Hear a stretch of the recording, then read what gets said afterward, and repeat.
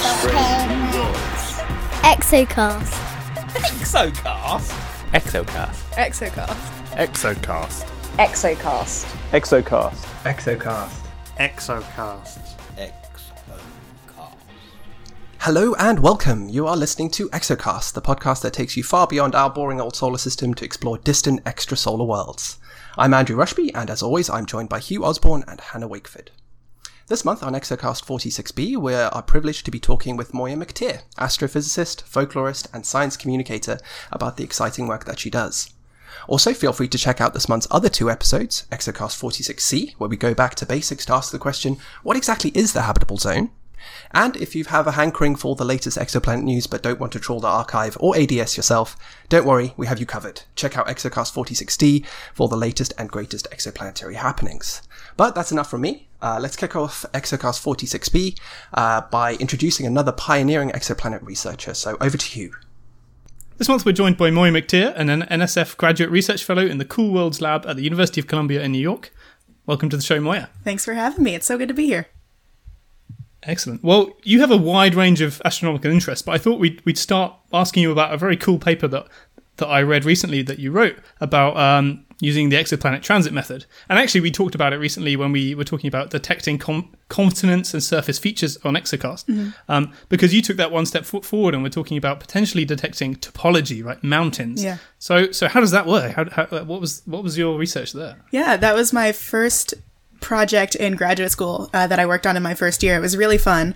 And it was, my advisor, David Kipping, is the head of the Cool Worlds Lab, and he's known for having these kind of wacky ideas. He does exomoons, and just like true to David's brand, he approached me and asked what could we do to find mountains on exoplanets. And so then I spent a year working on that.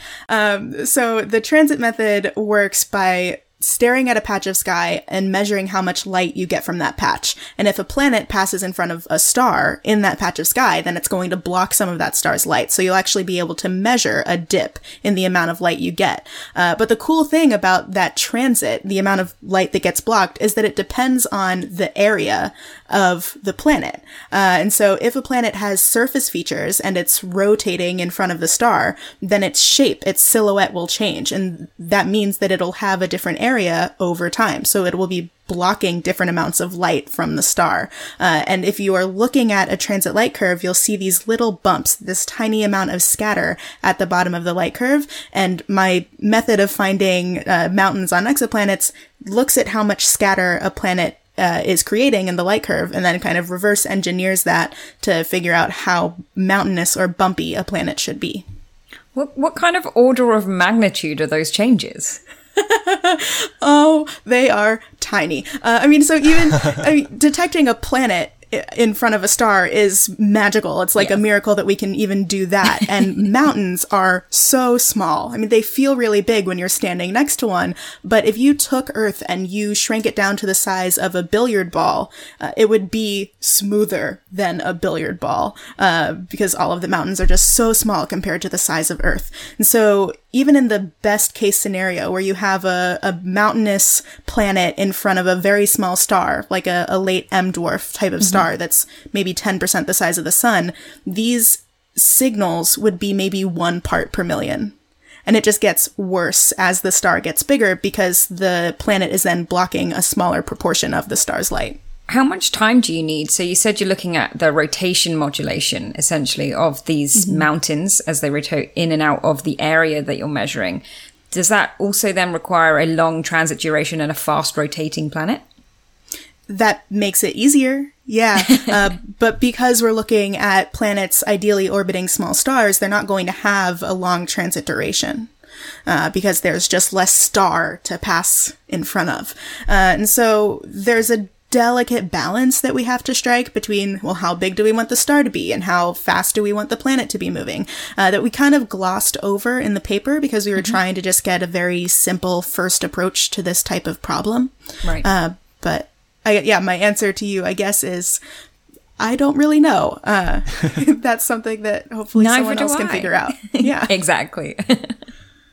I mean, would this technique also work? I mean, on Earth, humans have this need to build tall things, right? buildings and structures. Would this technique work, and would you find cities this way? Oh, that'd be so dope. Yeah, that'd be really cool. If you had a really, really flat planet otherwise, but you had a civilization there that just was able to build really tall things. I'm picturing, what's the tallest building on Earth? It's like that hotel in Dubai, maybe? Or I think Burj it's a Khalifa? kilometer or something, right? Yeah. But so that stands out on its own because the rest of it isn't built up. So you'd need like this very distinct varying heights so that you could get that change in area, right? Exactly. That's a world that you should build. I want to hear that podcast. A very flat world. Yeah, I'd love that. Flat world with just random tall buildings that you can detect. Yeah. Because the method depends on finding, like, on average, how much do features vary from the kind of median radius of the planet. Right. And so if most of the planet is very flat, but you have these stick out features, then that would be great to detect. So could you go the other way and look for like negative relief, like valleys and, that side of the equation, instead of stuff that's sticking up, stuff that's missing from the ground, I guess. Right. Lines. Unfortunately, no. I mean, if it's big enough, the Earth isn't perfectly round. Obviously, it has mountains, so it's not perfectly spherical. But even if you take away the mountains, like there are some places in Earth that look like they've just been like punched in. And so we could detect these very large trenches. If you took away all of the oceans, we might be able to detect the Marianas Trench, for example. But small deviations, these small valleys that like you encounter in your everyday life, we probably wouldn't be able to detect those. What about like clouds? Would clouds get in the way? Because obviously those are the biggest. Those are bigger structures than mountains in some ways. Clouds always cause trouble. We always talk about the difficulties of clouds in some shape or form. Yeah. Clouds are the best. I agree. Clouds are pretty awesome, but they do cause trouble sometimes. The cool thing about clouds, though, is that they would look different if you're observing in different wavelengths. So as long as you have multiple wavelengths for your observation, you could see that in some wavelengths, the planet appears bumpier, and that's a good indication that there's something like a cloud that's opaque to some wavelengths but transparent to others, getting in your way. Right, so we discussed the kind of importance of the planet to star ratio in terms of its detection, but in terms of like different planet sizes, would maybe a bigger planet have taller mountains, a smaller planet have smaller mountains? Is there like a planet size, mountain size relation that we could use here? Yeah, I think we didn't really get too into the paper, but there definitely is something like that. And it has to do with the surface gravity of a planet. So, because there is some relationship between size of a planet and its mass, there's also a relationship between size of a planet and its surface gravity. And the general rule of thumb is that the stronger gravity is on a planet, the shorter mountains will be, because you just can't build up structures that tall. Sure. And I guess the angle of repose will be kind of different. I'm thinking like Olympus Mons, right? Yeah. Which is huge and on a tiny planet. So I guess it's just because of the surface gravity, it's a little easier to get that structure there. Yeah. Cool. So when we discussed imaging exoplanets, I think we agreed that you might be able to detect surface features, continents within 15 years with the next generation of telescopes. Mm-hmm. Are we talking about that generation, or is this kind of going to happen in 50 years or 100 years? What's the time frame? It's definitely possible in the next 15 years with the next generation of telescopes, like the Magellan telescope and like the 30-meter class telescopes. Oh, wow. If they get built, depending on where they are.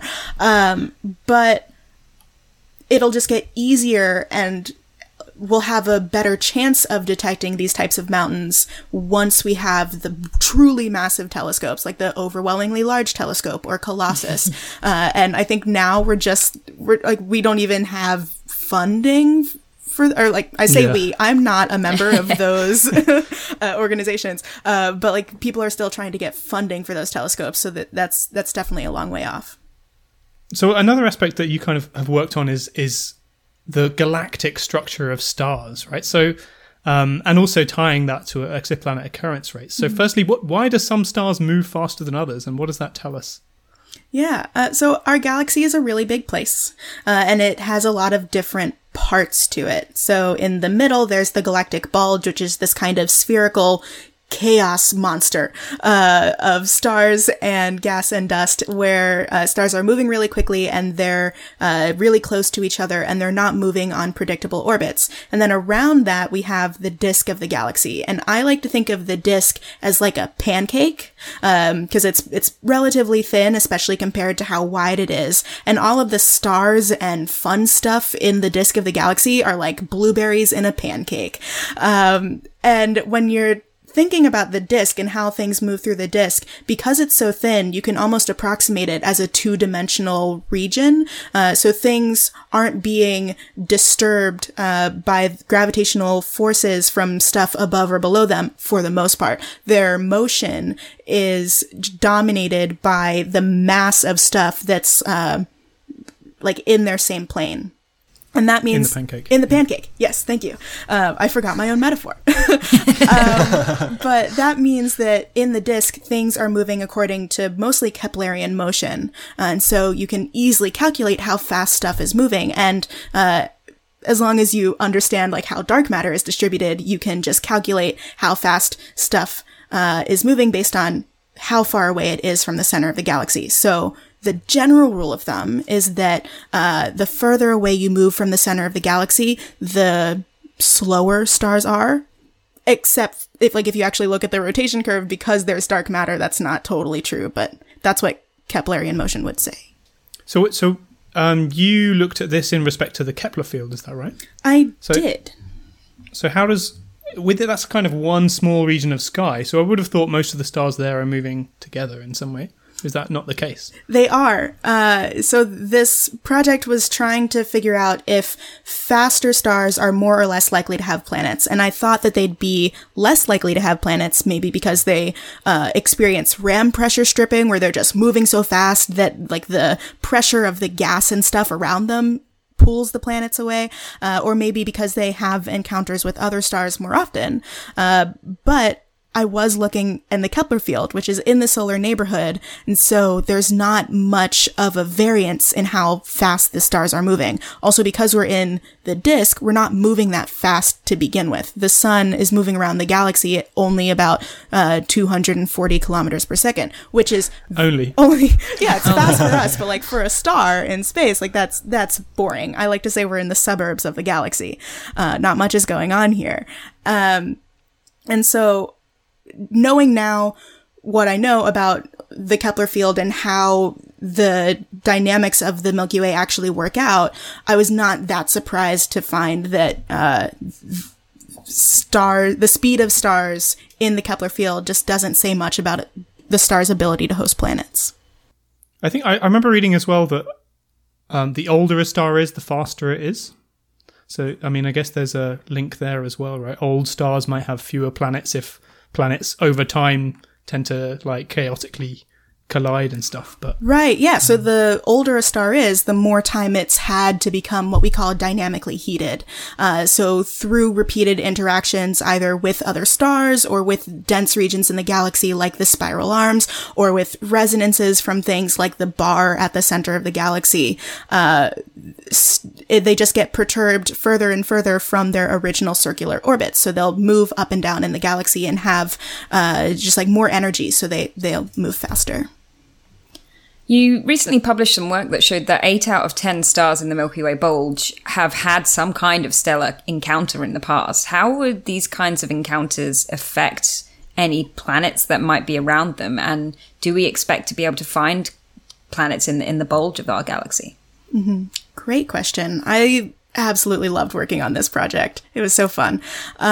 So the short answer is that the planets around a star, if that star experiences a close encounter with another star, could get stripped away from their stars. Their orbits could be destabilized. So maybe immediately after the encounter, they don't experience anything drastic. But a million years later, their orbit has changed enough that they get flung out of the system, or maybe they get flung into the star, which would be super bad. You definitely can't survive that.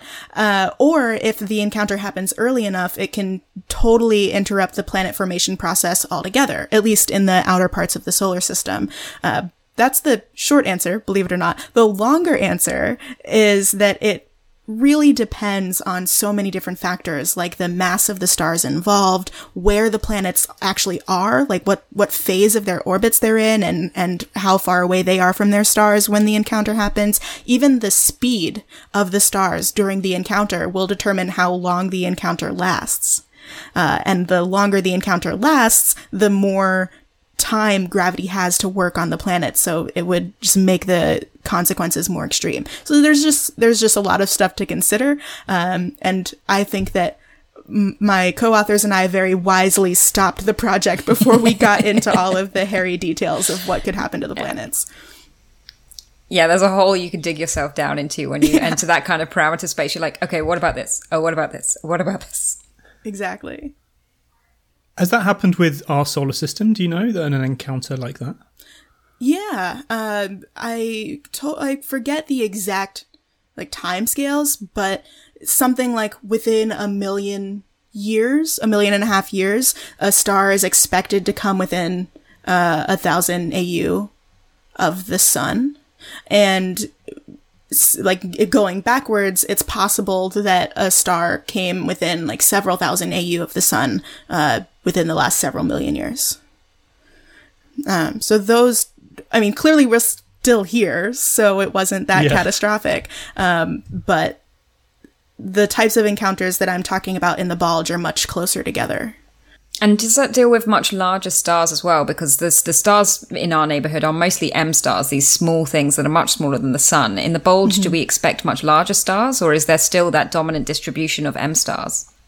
I think in the bulge, we actually expect a more bottom-heavy distribution of stellar masses. Because the bulge is older, there have been more generations of star formation, and the stars that are left over are the smaller low-mass stars. So there will be more M stars. Nice. Didn't know that. I don't know anything about the galactic bulge. Yeah. No, you're right. Yeah. Learning a lot. Me too. In the course of these projects, I've learned so much. I think part of that is because whenever someone talked about the galactic bulge in one of my astronomy classes, I immediately stopped paying attention because I was giggling too hard, so I never learned anything in my classes, and I had to relearn it when I was doing the projects. You always learn so much more when you have to approach a problem as going, okay, let's pretend I'm a blank slate and see where we can go with this. Yeah. Is there a reason you think that we don't live in the galactic bulge, that we're out in the suburbs, as you call it? Is there what's the limit? What's the kind of problem with habitability in that kind of region? Yeah. Well, the search for a quote-unquote galactic habitable zone has been going on since the 70s, and people have taken different approaches. I have taken a dynamics approach just because it's only in the last few years that we have the type of precise and accurate data of how stars are moving in other parts of the galaxy where we can do this type of work. But other people have taken more of a metallicity approach, a chemical approach, like looking at how the elemental abundances trend throughout the galaxy. Other people have looked at supernova rates and radiation amounts throughout the galaxy. And most of us have come to the same conclusion, that the bulge probably isn't a great place for life.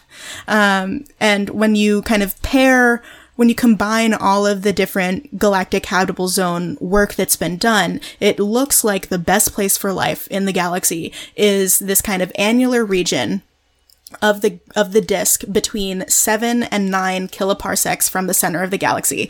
And for those of you who aren't in the know, our sun, our solar system, sits at 8 kiloparsecs from the center of the galaxy. So we're smack dab in the middle of this galactic habitable zone, and we're not in a spiral arm. So spiral arms are much denser than other parts of the disk, so they have higher amounts of radiation. There's more of there are more opportunities for these close stellar encounters. And so we're 8 kiloparsecs away. We're not in a spiral arm. We're not in some sort of weird resonance pattern with the bar at the center of the solar system. It seems like we probably are in the galactic habitable zone, according to all of the people who have studied this before me, who are much smarter than I am, because they've devoted their entire careers to it instead of just 3 years. Well, I didn't realize we were quite that perfect in terms of distance. That's amazing. Yeah. Lots of things for Andrew to add to his models. Well, yeah, I mean, there's actually some news that was coming out this month that we might discuss later that was basically speaking to that metallicity relation, in which some researchers found that very same thing in terms of less thinking about the stars and more about the planets and the ability to generate a magnetic dynamo and how that might drop off as the kind of metallicity enrichment of the galaxy goes down. But the caveat being that it's not actually peer-reviewed yet, so we're not too sure about whether we should discuss it in the news yet. Right. It doesn't fit our bar. But again, it's one of another arrow in the quiver, I guess, to support that hypothesis that there's a temporal element here that I'm always been really interested in, like temporal habitability when we are, as opposed to just where we are. Right. And this is just another really interesting, fascinating aspect to that, the astrophysical temporal nature of things, as well as the planetary side. Really cool stuff. I remember seeing a paper from Avi Loeb a few years ago that looked at this kind of temporal approach to habitability and found that maybe heartbreakingly but also unsurprisingly that this is the perfect time for life. So both in time and space, we're just where we really need to be to exist. Which hopefully isn't just a coincidence. Hopefully not. Lucky for us, either way. Yeah. So I feel like we can't have the world's only astrophysicist / folklorist on the program and not talk a little bit about mythology and folklore. Yes. So do you want to tell us about that? Like how you're combining astronomy and mythology and how you came to do that? Mm-hmm. I started studying both of them in college, and if I'm being totally honest, I was never interested in astronomy growing up, but I was very interested in folklore. Although I didn't really understand that either of them were real things that you could study professionally. And when I got to college, I found both of them by chance by following my stomach. I studied astronomy because someone offered me free pizza, and I studied folklore because someone offered me free cake. Literally your stomach. I thought it was like a gut feeling. Oh, no. I literally stomach. mean, like, I was a poor college student, and I was hungry, and I was going to all of the feeling. free events. Nice. So, any astronomers listening that are looking for grad students, get pizza and bring them in. Yes. 100%. Like, best advice I could give. So that's how I found it. And over the time, that was in 2014. It's now 6 years later. I've found different ways to combine them. For my undergraduate thesis, I wrote a science fiction novel that was set on an exoplanet that I studied. And the plot of the novel was based on some ethnography work that I did in Hawaii around like the Hawaiian sovereignty movement and the 30-meter telescope conflict. That was really fun. Since then, I've started a PhD program in astronomy, and so I don't get the chance to formally study folklore much anymore, but I still read a lot, and I am an expert in building fictional worlds. That was my special focus in folklore in college. And so since then, I've been teaching workshops about how people can use science to kind of inspire their creativity. And I take people through world building exercises that has morphed into so many different forms, the latest of which is a podcast that I host called Exolore, that's all about facts-based fictional world building. And so I build up cultures and life forms on different alien planets. So what's the definition of folklore? Is it specific to kind of different cultures having different kind of shared mythologies, or is it kind of more generally creative writing kind of brief? It's super broad. I haven't yet found a definition of folklore that I find totally satisfying, to be honest. But in general, it's the study of culture around the world at different times. And culture is also really broad. It's not quite the same thing as anthropology. It's not quite the same thing as archaeology. So the folklore that I have most experience with is the study of the stories that people in different cultures tell. And stories are universal. As humans, our brains are hardwired to use stories to learn things, to be entertained, to transmit information for survival. And so every culture has their stories, and there are some overlaps. Like it's pretty guaranteed that no matter what culture you study, you're going to find stories or mythologies about the sun and about moons, or about the moon. But there are also some things that are specific to different cultures, and folklore is the study of like those things, which is really cool. But there's just so much under that umbrella that everyone can focus on something different. I found it interesting that you mentioned at the beginning that aspect of time as well with folklore, and how time has this effect on the stories that we tell. When you're looking at the science fiction, you're building these worlds, how do you kind of fold in the aspect of time in those? Because we know that's a big thing in the habitability or the presence of planets. Absolutely. It's really difficult because in each Exolore episode I have an hour to build up a whole world, and worlds have millions of species. They exist for billions of years. There's no way that I can cover all of that breadth in one episode, and so I really have to kind of cherry pick what I focus on, but I try to get some semblance of like a time lapse in each episode by talking about the biology and how evolution can change over time, and talking about culture and like as technology advances, as maybe random natural events occur, how would that change the stories that people tell, or like the way that they live their lives over time? And so in a lot of episodes it ends up being discussions about myths that people would tell about the natural world around them. That's what a lot of myths are used for, like to explain natural phenomena, like why do eclipses happen, or what is thunder? That's why Thor exists. And over time, as people develop science and have just like their understanding of the world around them changes, that creates different myths and rituals and stories. And so I ask about the myths before science happens, and then I ask about technological advances and what that would do to culture, and that gets at a time element.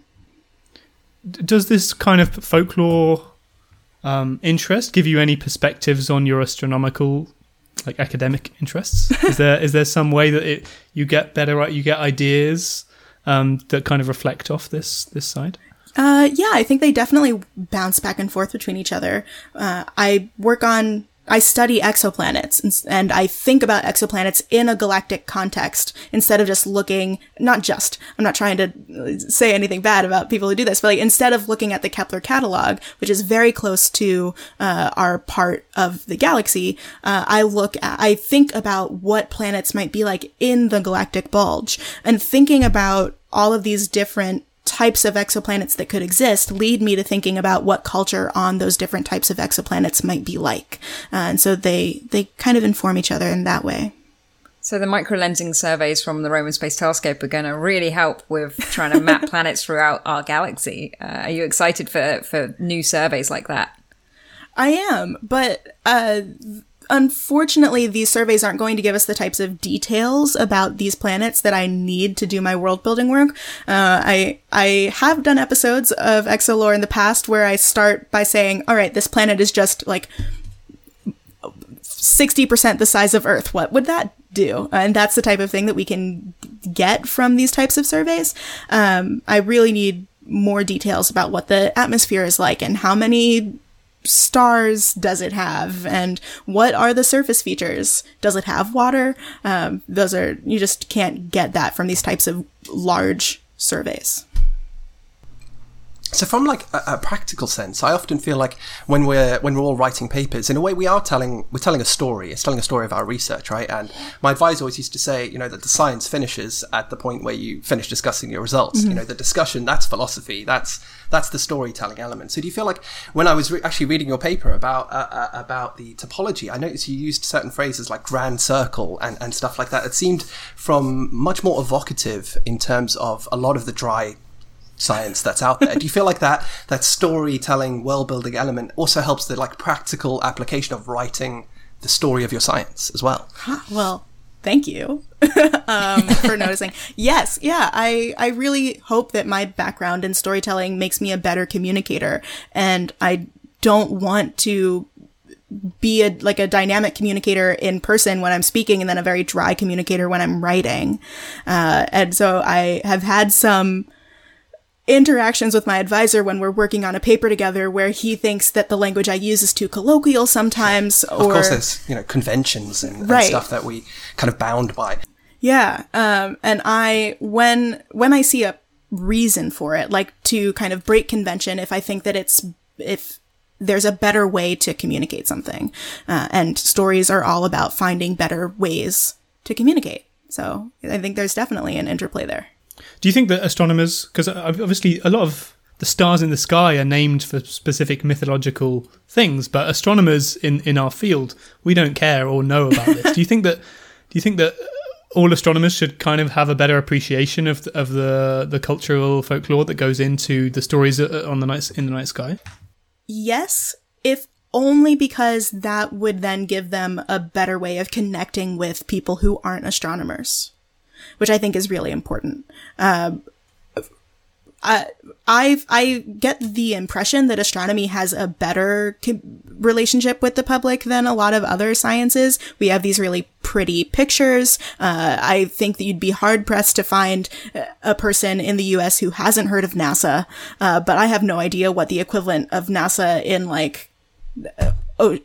biology is. Is it the NIH? I have no idea. Yeah. I'd say the only other thing that gets close is the USGS, right? Yeah.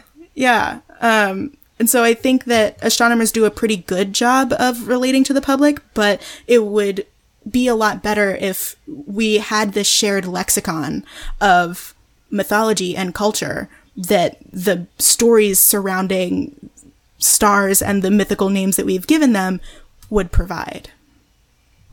If I could just follow on from that, I would really like to incorporate more kind of local, even non-local, astronomical knowledge into my papers and presentations. But I'm aware that it does seem, I'm often a visitor in a place. I've lived in several countries. I don't feel like I'm really a resident there, and I'm concerned about appropriating local knowledge for my own needs, or at least the appearance of that. Is there some way that we can just be a little bit more sensitive to that, but also try and speak to the folklorish aspect of this, which I think is important? Yeah, I think the easiest way to do that is to listen. Ask people, if you're visiting a place and you find a way to connect with people who are native to that space, listen to them, listen to the stories that they've told, listen to what they actually want. A lot of tokenization happens because someone gets this idea in their head of, oh, I'm going to highlight a native or black astronomer, or I'm going to tell their stories myself, without really doing the work to figure out how this group wants their stories to be told, or if they want them to be told at all. And just listening to what people want and how they want their culture to be represented goes a huge way, a long way. And it's not something that people think to do. Good advice for general life. Yeah. As well. Yeah, just listen. Yeah, be patient, and yeah. Yeah. But there are also people who study this, trying to reach out to archaeoastronomers, like Jarita Holbrook, who does a lot of work in South Africa, combining the cultural heritage of places with the astronomical study that has been done there, because people have been looking up at the night sky and observing it for as long as there have been people. So teaming up with them and paying attention to their work can also help. That's a good point to move on to something I wanted to talk with you about, and that's, basically how underrepresented our field is in terms of people of colour and ethnicities. And this Exocast team is actually a annoyingly close representation to astronomy, given that it's 66% male and 100% white. So I was wondering, could you tell us a bit about your experiences as a woman of colour in academia? Yeah. There have been some great experiences, and there have been some pretty heart-wrenching experiences. I really don't have the words to explain how hard it is to walk into a room or to walk into a conference knowing that, or without seeing someone who looks like me, and knowing that I probably won't be able to see someone who looks like me.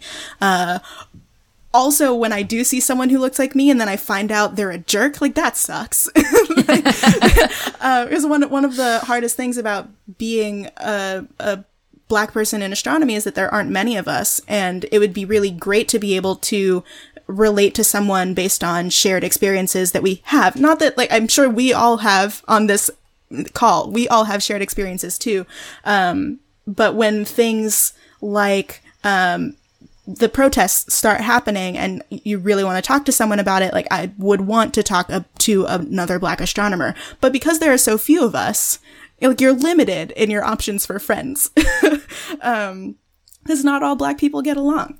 And so that's a tricky thing. Another difficult thing is knowing that there are people who have power in my department at the head of AAS or NASA who either like don't understand what, like how difficult it is, or like the different obstacles that have been placed systemically in society for people like me, or they don't care.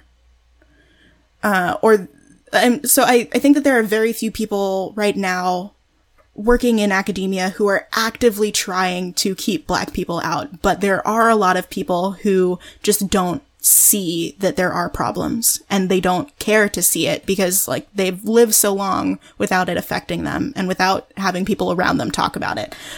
So that really hurts.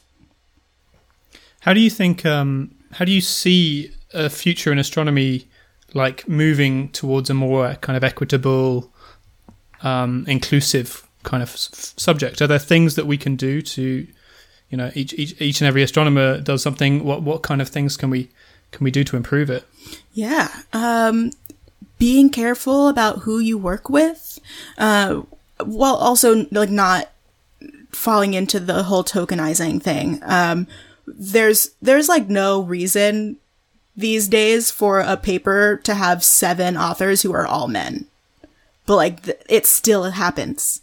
There's no reason for, like, if you go to a AAS conference and you're sitting in one of those really difficult to sit through, like, lightning talk series where they have, like, 10 5-minute talks in a row without breaks, it shouldn't be 10 dudes in a row. So things like that, just, like, being careful, like, being cognizant of who you're inviting to participate in different things. I know a lot of people talk about the leaky pipeline, and a lot of people really hate the term leaky pipeline, but it's the term we have, so it's the term I'm going to use, even though it's not ideal. And the thing that a lot of diversity programs fail to mention is that people are interested in this stuff. When I go to talk to students in Harlem or the Bronx, there are like hundreds of kids in those classrooms who are Black and brown and are really interested in physics and astronomy. It's just that when they get to different parts of like the career ladder, when they get to undergrad or when they get to grad school, they're faced with obstacles that force them to leave. So I'm in grad school right now. So to leave. Exactly. Yeah. I'm in grad school right now, so most of my ideas are about that particular rung of the career ladder, but simple things like not using the physics GRE or the GRE in your admissions practices, making sure that there are Black people and women, and like making sure that your admissions committee isn't all white dudes, or simple thing of like paying people. Like, why are there unpaid internships? Why do grad students not get paid before they move to a new city to start grad school? That's these things aren't things that departments have had to think about before, because these needs, like, not everyone who has had easy access to academia needed these things. Mm-hmm. But if we want to make sure that everyone has easy access to academia, we have to make sure that they don't have these types of obstacles in their way. And once they're in, we need to create a space where they want to stay, where it's a good place to be. I think that's the one big thing that's going to be it's going to require all of us, because that is common amongst everyone, that it's sometimes not a nice place to be, and we need to make sure that this is a space that people want to be working. Yeah, absolutely. Yeah. And I feel like we're so lucky in a field, especially like exoplanets, where there's so many people that want to come into this field. You know, like if you're searching for postdocs or grad students, you've got a massive range of people that want to go to this institution and learn about this thing. So you have a selection where you can make sure that you are reflecting the diversity of society and in yet what the who you arseholes choose. still right? get in. Yeah. Yeah. Sorry, I think been it one does of help those that. days. Fair. I think it helps that exoplanets as a field is a lot younger than other subfields of Yeah. astronomy. And part of that, I think, is a runaway effect where there were young people who got very big in the field, like David or Andrew Vanderberg or Sarah Seeger. And people saw these young, cool people who were open-minded and just flocked to them. And then, like, more and more young people from different backgrounds decided to study exoplanets because that's where the safe people were. And if we could create more subfields where there was an influx of young people studying those things, then we could have similar runaway effects in other subfields of astronomy. I think there's a lot of structural changes that need to be made, and we need to start working on them 10 years ago. So I'm very glad to see a long list of institutions getting rid of these exams for grad school. Yes. And there's a number of different ways that we can do stuff. So we'll share on our website a couple of the links to the lists that we have been going around on Twitter.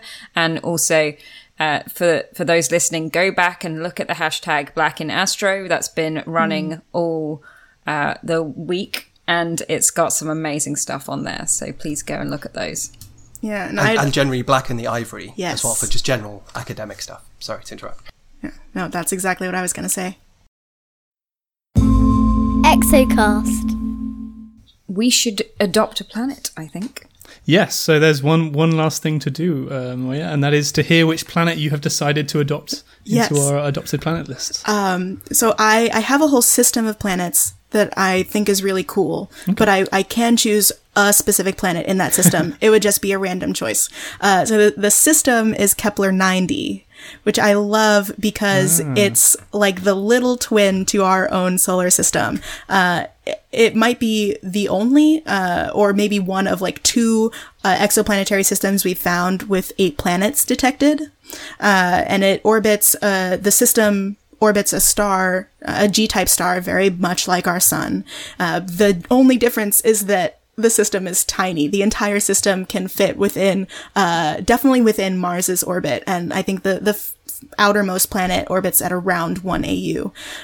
So there aren't any habitable planets in the system because the outermost planet is a gas giant, but it's pretty cool. If I had to pick my favorite, maybe Kepler 90I. It was the last planet detected using machine learning going through the Kepler catalog, but I think it's the 3rd planet from the star. And it's just Weird. a little bit bigger than Earth, but it's very close to the sun, so almost definitely not habitable according to our traditional criteria. Is it the only eye? I mean, TRAPPIST has 1 H, right? 7 Yeah. planets. Yeah. I think this might be the only eye in the catalogue, right? Yeah, I think that this is the only Nice. system that has 8 planets, which is why I like it so much. I Well, like great I like choice. adding 90I to the list then, if it's going to be the only I that goes in there. Yeah. Yeah. I think so. Thanks again for joining us, Moiya. It's been great to have you on. Don't forget to look out for the other 2 episodes this month, where we ask what exactly is the habitable zone, and where we round up this month's news. You can also get in touch with us to let us know your thoughts on this show and all of our others on @exo_cast on Twitter or on our Facebook page. And if you're not already, you should go follow Moiya on Twitter @GoAstroMo and listen to her podcast ExoLore on Anchor. As always, you can find all of our other episodes on our website, exocast.org, or on iTunes, Spotify, and any good podcasting app. But for now, thanks so much for listening. See you next time. Bye. Bye-bye. Bye. Bye.